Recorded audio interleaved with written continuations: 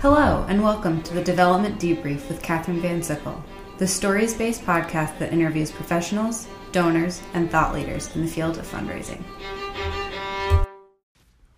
Hello, my name is Erin. I'm one of hundreds of subscribers to the Debrief, a debriefer, if you will. A few weeks ago, I found myself thinking, I can't believe one person built this podcast that I've shared with fundraisers, friends, and donors. And then I found myself asking, how can I help? Maybe you've asked this question too. Become a supporter of the Debrief by contributing $1 or even $10 a month. Your contribution will help sustain future episodes. Our conversation today is dedicated to annual fund work. Rebecca Clendenen, Assistant Director of Annual Giving at DePaul University, talks to us about balancing an inclusive environment within the annual fund while using societies as a tool. Rebecca believes that every alum should feel comfortable giving to their annual fund at whatever level is best for them.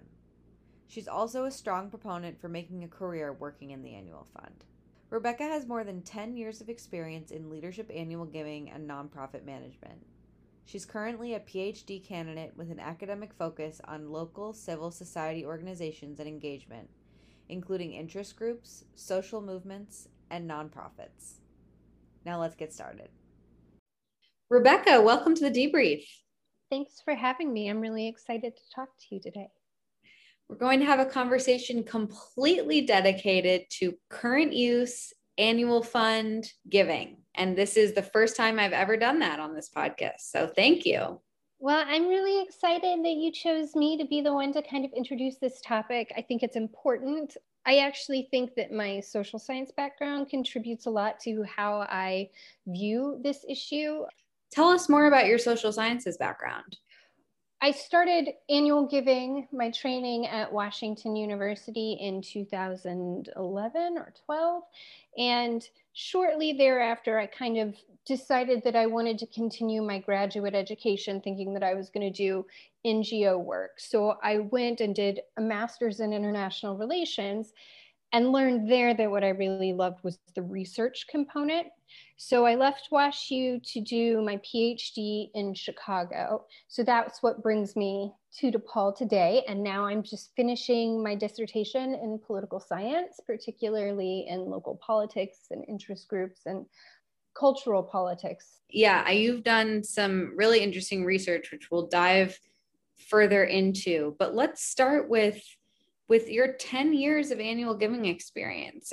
What have you learned, and how has your job and your position around these asks changed over the last decade? I think the biggest thing that I learned is the variability between advancement operations in this particular area. So whether you're at a private university or a public university, whether it is large and very well resourced or small and has limited capacities, the strategic operations of annual giving tend to reflect those variables more than any kind of strategic thinking. So I tend to look at this as kind of a reflection of their place in growth more than it is a factor of whether they're doing something right or wrong.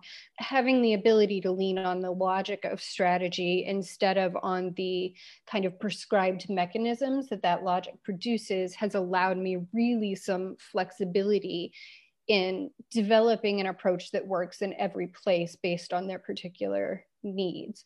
There's a really great community that has developed around it. It is definitely professionalized a lot in the last 10 years. And I appreciate that because I think there's less room for neglecting annual giving, which we can talk a little bit later about why that's so problematic. It's so interesting to hear you say that annual giving has been professionalized. The field has been too in the last 10, 20 years. Do you think that's because it's had to, because we've had to raise more, or are there other reasons? What I have experienced is that people are often really surprised that I want a career in annual giving. A lot of advancement operations, there tends to be an emphasis on major giving, which you understand produces faster and more immediate returns. And so in the stages of growth, I think that that comes first on the list of priorities more often than not. But if you sustain that prioritization throughout growth and you don't really invest in annual giving, what happens is you get annual giving officers who feel like in order to advance in their careers, they need to move up to a major gift position. And so annual giving for a long time and in a lot of places was and continues to be treated like major gift junior, where it really has its own separate stone. Yeah. So because of this attitude, historically, you did see a lot more turnover in annual giving positions as people were moving up. And this was a lot also because, institutional leadership always often came from a pool of people who did major giving or principal gifts, because they need to be able to show that they can work with those high-powered people once you're up at this kind of executive level. But that means that they often did not have the experience or the appreciation for the role of annual giving. So I think that's changing a lot. I still see it in a lot of places, but I also see a lot of very well-developed institutions kind of look at that with a little bit of skepticism and confusion, because it's a bit of an outdated attitude to have now. It's still prolific. We're getting away from it, fortunately. Right. So you're saying annual giving was a step along the way towards progressing in the industry, but that actually you could spend years and years perfecting this part of the ecosystem that is so incredibly vital. Yeah, and I think that you can see that the people who have succeeded in annual giving, who have become really leaders in the field, are people who got in and committed themselves to this was their career path, was annual giving. It wasn't an attempt to move to some other space, that they were going to really master this.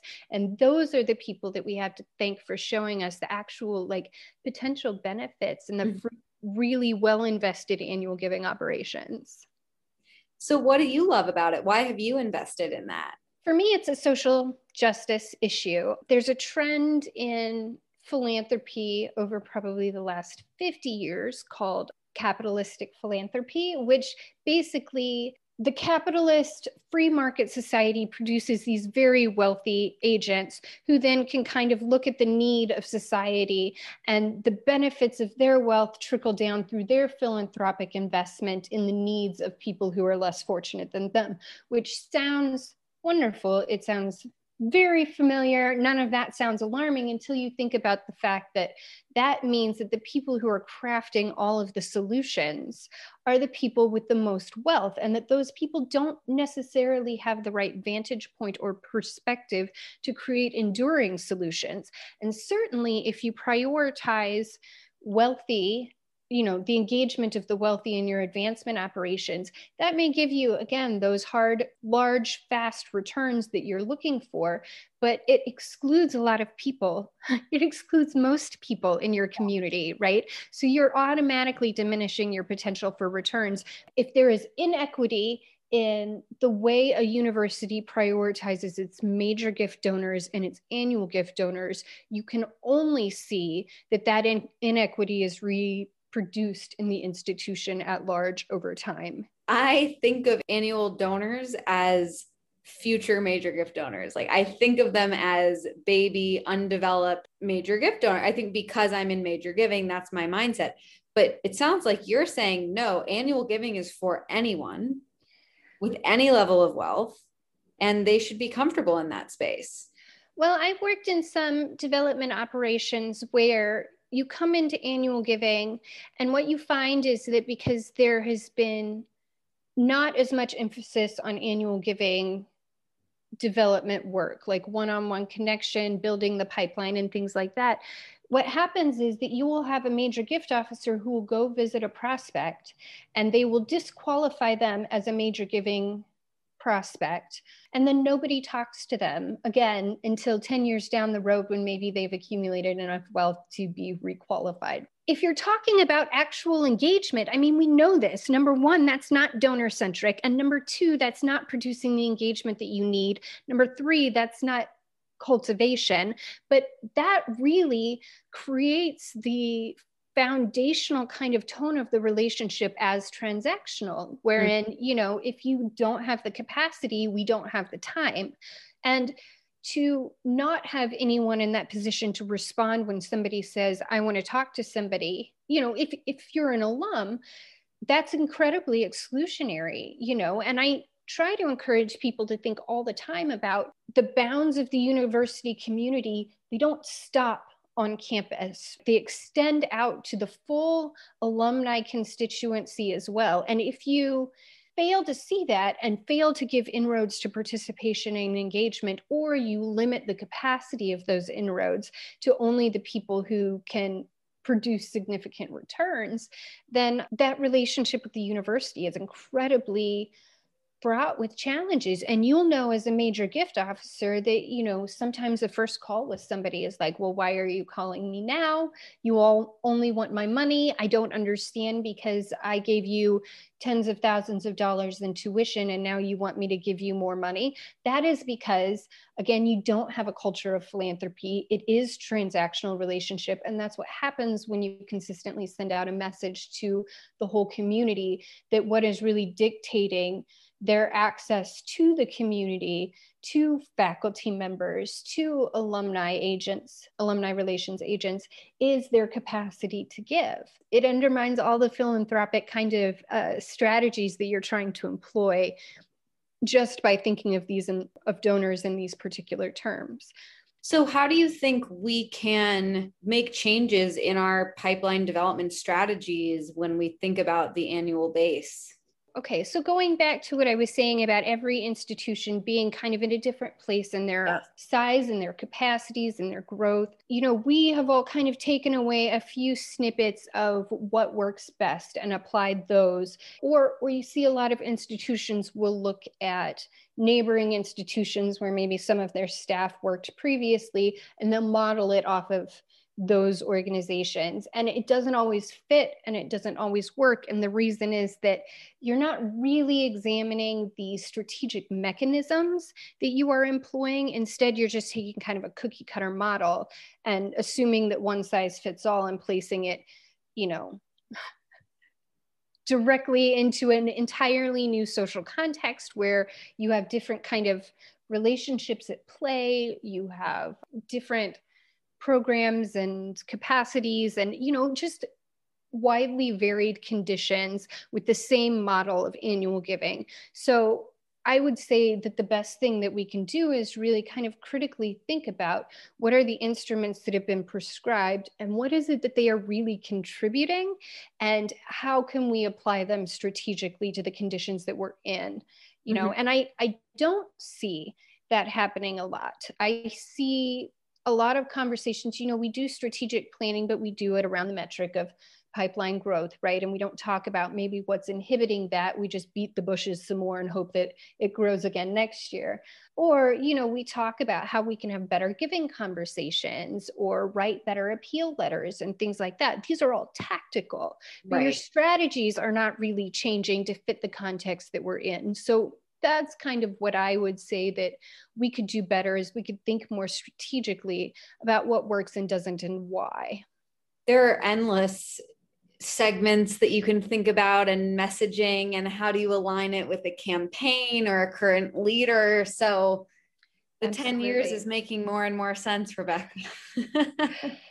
I look at long-term giving trends. So civil society engagement going back to the turn of the 20th century, how has that changed? And also for leadership annual giving, what does that mean about how our engagement has to change?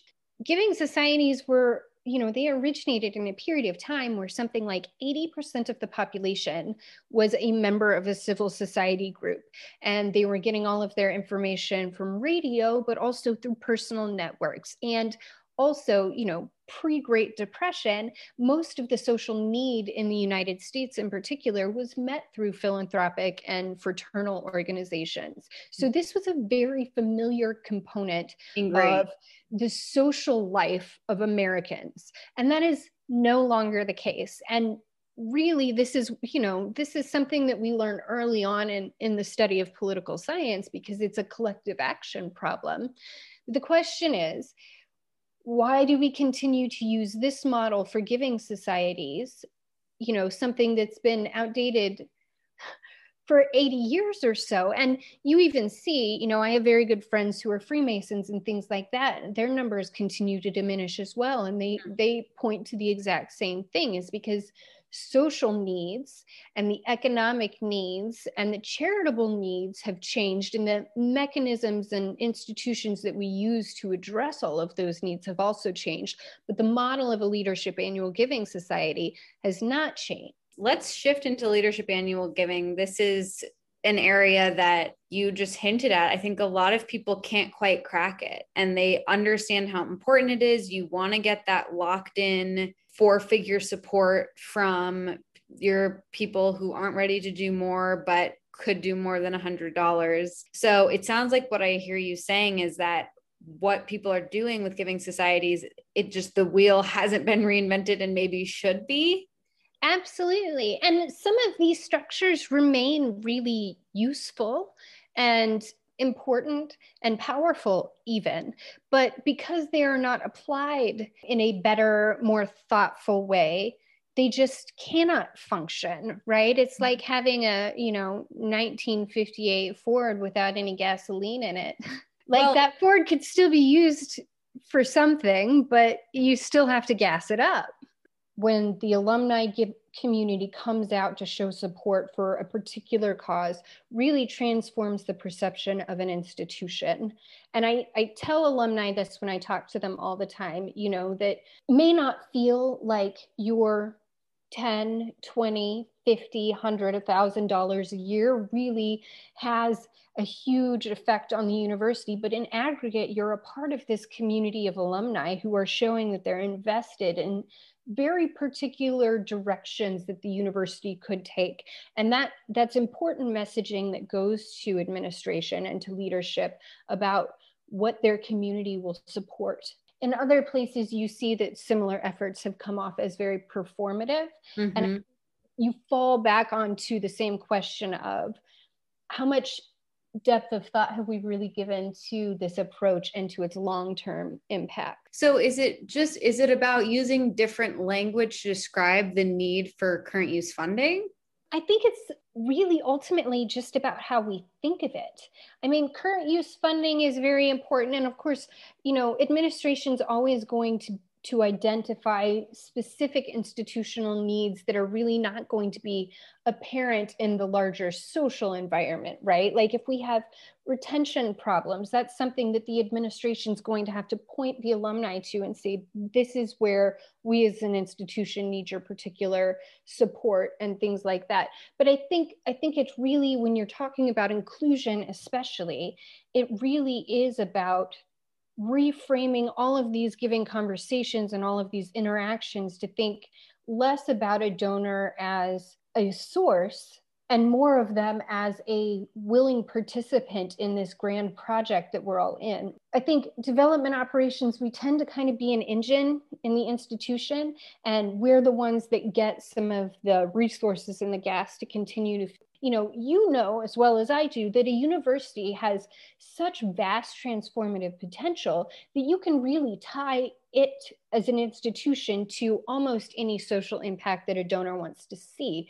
But the problem really comes with, does the donor believe that you can make a credible commitment to transforming that? And therefore, is this university the most rational investment for them to make in order to achieve those ends? Really thinking of them as partners instead of agents, that really changes the dynamic of the conversation, but it really changes the institutional culture so significantly as well. Well, I know you did a rebrand just before the pandemic for the Giving Society at DePaul, and I was lucky enough to read your report and really see what you dove into. It was extensive. And one of the things that you uncovered, which I don't think this will surprise anyone, but the boundaries of a giving society help people belong. In the context of what you're talking about, of bringing everybody in and being more inclusive, that's like a catch-22. Like, how do you hit that midpoint of including everyone, but also having that sense of belonging and a part of a special group? This is a catch-22 with all kinds of group psychology, identity, politics stuff, right? Because the development of national identities is really a prerequisite to a stable state. But we also know that really heightened national identity that is, particularly exclusive in its orientation creates a lot of social problems and inequities, because people then use this identity as grounds for excluding people. So understanding first that you have this balance that you need to attend to is really, really important, because you're right. You could end up reproducing the same problems that we see in excluding people who are not major gift donors, just at a different level, right? Right, exactly. So what I would suggest is that this boundary, number one, it has to be substantive, right? You see a lot of giving societies, they say, okay, here's the limit, $1,000 or above, and you're part of the club, but they don't attach any meaning to it. Or they attach kind of material meaning to it that actually works against the culture of philanthropy that you're trying to cultivate.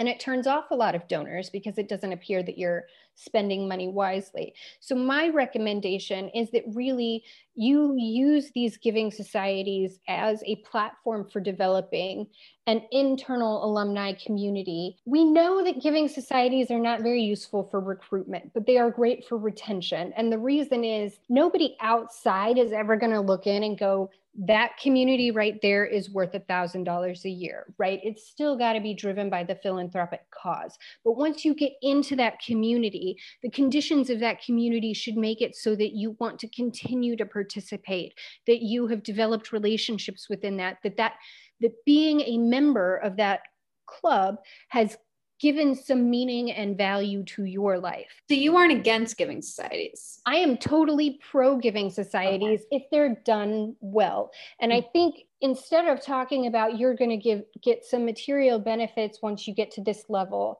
which get very complicated and people don't really pay that much attention to that, and it becomes this administrative nightmare. Ideally, you should be thinking about, do we have an opportunity that we couldn't offer to the entire alumni body for, say, a question and answer session with the new dean? Some access like that you cannot offer to the entire alumni community. But you want to show that if you invest in the university a certain level, we are going to steward that investment with reassurances that the university is using that money well. And that means we'll give you greater access and attention than we can offer to the whole wide community. Fitting this kind of giving club in with those limited opportunities and access that heighten their sense of being really a cherished participant in this university, being influential in the university, and really the long-term development of an identity as a person who influences society as a member of this community. That's really where you find the real benefit of it, is you really create some kind of cohesion in developing a social environment and a group identity around that level of giving.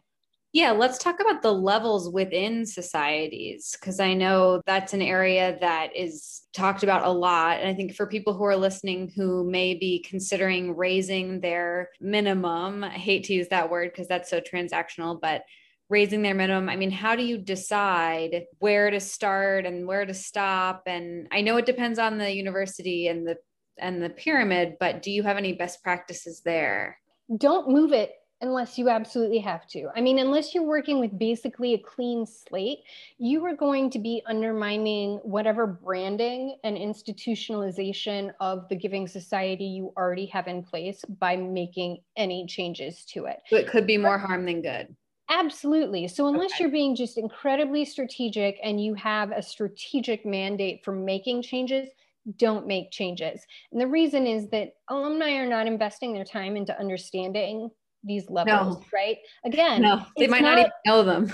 It's not an effective recruitment tool. It's also not an effective upgrade tool, right? Because the idea is this gives you a pool of people who are they're cultivating each other in their kind of group identity, relations, and engagement. Well, let's talk about upgrading. Your report said that people in giving societies are more likely to raise their gift than not. And I thought that was really interesting because we have this dual-edged sword with the giving societies. So why is that? Well, it's not because of multiple ranked hierarchies within the Giving Society. I can tell you that. I didn't think so. Right. The more layers of a Giving Society you have, the more muddied the water becomes, the less effective any of those instruments and become. No one's memorizing all of those names. Nobody is memorizing any of this. They might not even be looking at it. It might be that they gave $1,000 and, oh, surprise, I'm a member of this club. It's not motivating giving or increased giving in and of itself. What you do see is that people who join these clubs, if these clubs are done well, because of that group membership, because that you are cultivating a personal attachment and a connection between a person's individual identity and the institutional identity through that buy-in and investment and engagement,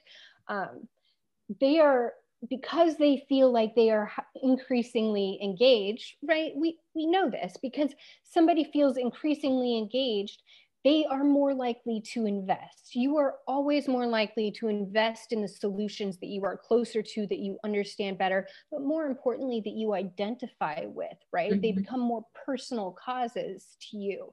And that's why people upgrade more in a giving society than outside of one, is because the giving society creates an environment where those personal identity connections can really grow and develop, which is also why not having a giving society, you miss out on this really important and fundamental function. I'll say people point all the time to Ivy League schools, and they say, well, they can do a giving society because they're really, really old and they have lots and lots of money and they have academic excellence. That is not why those succeed. Those succeed because all of those factors have made it easier for them to cultivate this individual pride and identity that goes along with being a member of a group and participating in this way. And you can do that and develop that without having, immense amounts of wealth and 200-year history and all of those other factors. Well, and that also points to why so many of these giving societies have networking events, because you can't put a price on that per se. Absolutely. That DePaul has done really well at, because we're located in the city of Chicago. We have a lot of alumni in Chicago. Really close. It means that a lot of university operations have struggled to introduce really effective student alumni nurturing work. DePaul has done really well at that because there are so many alumni who are proximate. And we found that engagement, that interpersonal connection, alumni feeling that they are instrumental in the success of the university and being able to see, a clear line of logic between what they are doing and the outcomes that, are presenting themselves at the university, is probably the number one biggest factor in, an alum feeling like they should give and they should continue to give because that giving makes a difference, and it's an impact factor. And you had mentioned like physical gifts that can come out of giving. And I know this is tough. I have to tell a story. I got a very angry phone call that a donor who was in my portfolio had received, I think it was socks, something in the mail for giving in a certain month. There was a challenge, and he was like, I want my whole gift to go to the school and to go to help the school. I don't want to feel like I'm helping production of something that I could buy at the bookstore. And I really didn't know what to say to him. I apologized and I listened and I said, we'll take you off the list. But is that wrong? Should we not be doing that as part of our strategy? It's not wrong, but it is misunderstood. And I think it's misunderstood both by the people who are implementing the strategy and by the people who are receiving it. And if you're not implementing it with the right frame of mind, then you can't hope that the recipient is going to skip over your logical presentation of this gift to the final right conclusion, which is that's actually critical for part of creating these identities and these connections. I'll use another example. We talk about sporting teams a lot. Universities, you hear staff complain all the time about how universities overinvest in athletics. Mm-hmm. But time and again, studies show that successful athletics teams actually create a lot of exposure for the university, which helps with recruitment, but also that for the general public. Actually, when I was at WashU, they were in their $1.1 billion campaign when I started, and they invested, gosh, so much money into getting consultants who could kind of walk us through our own like alumni constituency pool and trends in higher education generally. And they did a study and showed that it is an overwhelming percentage of the public that assumes that name recognition correlates to academic excellence. So if they recognize the name of the university, they assume it's a good university. And contrary wise, if they've never heard of it, they assume it's not worth knowing. This is the problem that athletics really resolves, and the benefits of it ripple out to the whole university. However much it may seem contrary to our academic ambitions and to the prioritization of academic ambitions, they play a really fundamental and important role. And in that same way, sending a donor sock, that is a declaration to the community that that person is a member of this community. And that not only reinforces their personal association and that they see themselves as a DePaul University alum or a Washington University alum or a Cornell or Columbia University alum, but it also indicates that that person is proud of that association. So wearing a pair of university socks reinforces that identity for the person that is wearing them, but it also makes a statement to the general public that makes that name recognizable and valued. It's a lot more than quid pro quo. But it is an integral part of being in a community, because every society, every group identity, every, race. As you're talking, I'm thinking like I have a magnet. I'm looking at a magnet right now on my fridge from my school. My keychain is from my school, and those were gifts that I was given as a donor. And I don't think about it that much, but now that you're talking and I'm thinking about it, it's like that reminds me of my school every day when I look at it. Yeah, and that you would have it on your refrigerator. Maybe next to photos of your nieces and nephews. That's what I have on my friend's baby. Yeah, like that puts it in a really personal space, right? So it frames it in these kind of intimate terms. Every group develops its own cultural markers and symbols, and the presence and predomination of those markers and symbols in the lives of its community members really makes some of that identity enduring, right? Again, it keeps it at the top of their mind, but it personalizes that identity, and it's just fundamental to culture. So I would take that conversation with your donor and I would say, you know what you were saying is really a lovely sentiment, and I hear you. We do this because we want to reinforce your sense of identification with the university, but we also want to, make our alumni as a larger community visible to each other and also visible to the outside world, so that they look to our alumni to understand what we are about. If we didn't do it, we stand to lose a lot more in terms of alumni connection.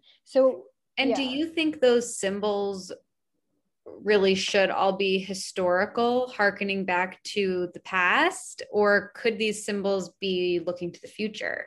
They could be both. In social science studies of this question in particular, they look at this with regards to cities. So there have been a lot of studies that look at, do cities reference their history when they brand themselves or their past? Either way, there are significant opportunities for exclusion that you need to be attentive to. But I would say that history is a much wealthier, albeit much more troubled area, right? Because you need to be very honest about that history and very forthright and take a critical gaze to history so that you're not reproducing its injustices. But if you connect individuals and their mentality and their association with the university to a tradition of alumni engagement throughout the university's history. Not only are you getting, I reference this as a kind of communion of the saints, right? You're not only developing connection between current alumni and the institution, but you're developing their connection to this much larger historic population and culture and community of people. And that reinforces the sense of honor and duty and the values that the universities bring, particularly the mission. This is why the mission is so powerful. As you look back at when was this university founded, who founded it, and what were they trying to do? Are we still trying to do? Depending on the age of the university, you could look through 100 years of people who have struggled and contributed and invested in growing the university as their primary instrument for social change and transformation. And it creates a model for new alumni to follow. Mm-hmm. So this is why every nation, every race and ethnic group, they have histories that they tell to keep that individual identity alive, because actually that identity is more sourced in the narrative that group forms around than it is any other single factor. You define yourself less as probably an alum of a university and more as a person who runs in circles that are consistent with certain values that are important to you. If a university embodies those values and promotes those values and inspires those values in you through the model set by past generations of people who also did this for the university, it is immensely powerful. Yeah. We see the impacts of that same logic in every group dynamic you see in the United States or globally. Anywhere it's foundational group psychology and cultural development. And previously we had talked about how if you're already in the Giving Society, you're more likely to give more. So as people are prioritizing their lists for this year, which is more important for priority, retaining donors or upgrading donors? I always say retaining donors. Okay. I mean, there's always room for upgrading next year, but what you want to create is, number one, the understanding that this is a long-term relationship, right? And that's the point at which general annual giving and leadership annual giving should begin to really shift. We focus on recurring giving really heavily at the annual giving level, which we don't at the major gift level, because many major gift donors cannot give at that same level year after year. But we also know that a continuity between giving is far more predictive of greater gifts in the future than a single major gift. We look at the aggregate benefits of that gift. That kind of recurrence is a much better sign of the condition of your alumni population and how well integrated them as actual members of the community. So if you do that well, upgrades will come. You still have to ask for it, but they will come. But the bigger problem that we have to be more attentive to is retention. Yeah. Well, thank you so much for talking with us today. I feel like we just skimmed the surface of all of the amazing research that you've done and all of the really important questions we need to be asking ourselves about annual giving. I'm happy to talk about this anytime. I love it so much. It's truly a labor of love for me. This is my way of implementing a degree of social justice in the world that I know, but it's also really fulfilling to be able to come back from, my PhD studies and actually apply some of the things that I have learned there to this world that I know and love. So if you ever want to talk more about this, or if anybody ever has questions, I hope everybody feels free to reach out to me. I am in no way any kind of high and mighty person. I do respond to emails and cold calls. So thank you for opening that door for our listeners. And I would love to end with my signature question, which is, what do you know for sure? What I know for sure is that leadership annual giving, you cannot unlock the full potential of your alumni population without giving considerable thought to leadership annual giving and the annual giving segments of your pipeline.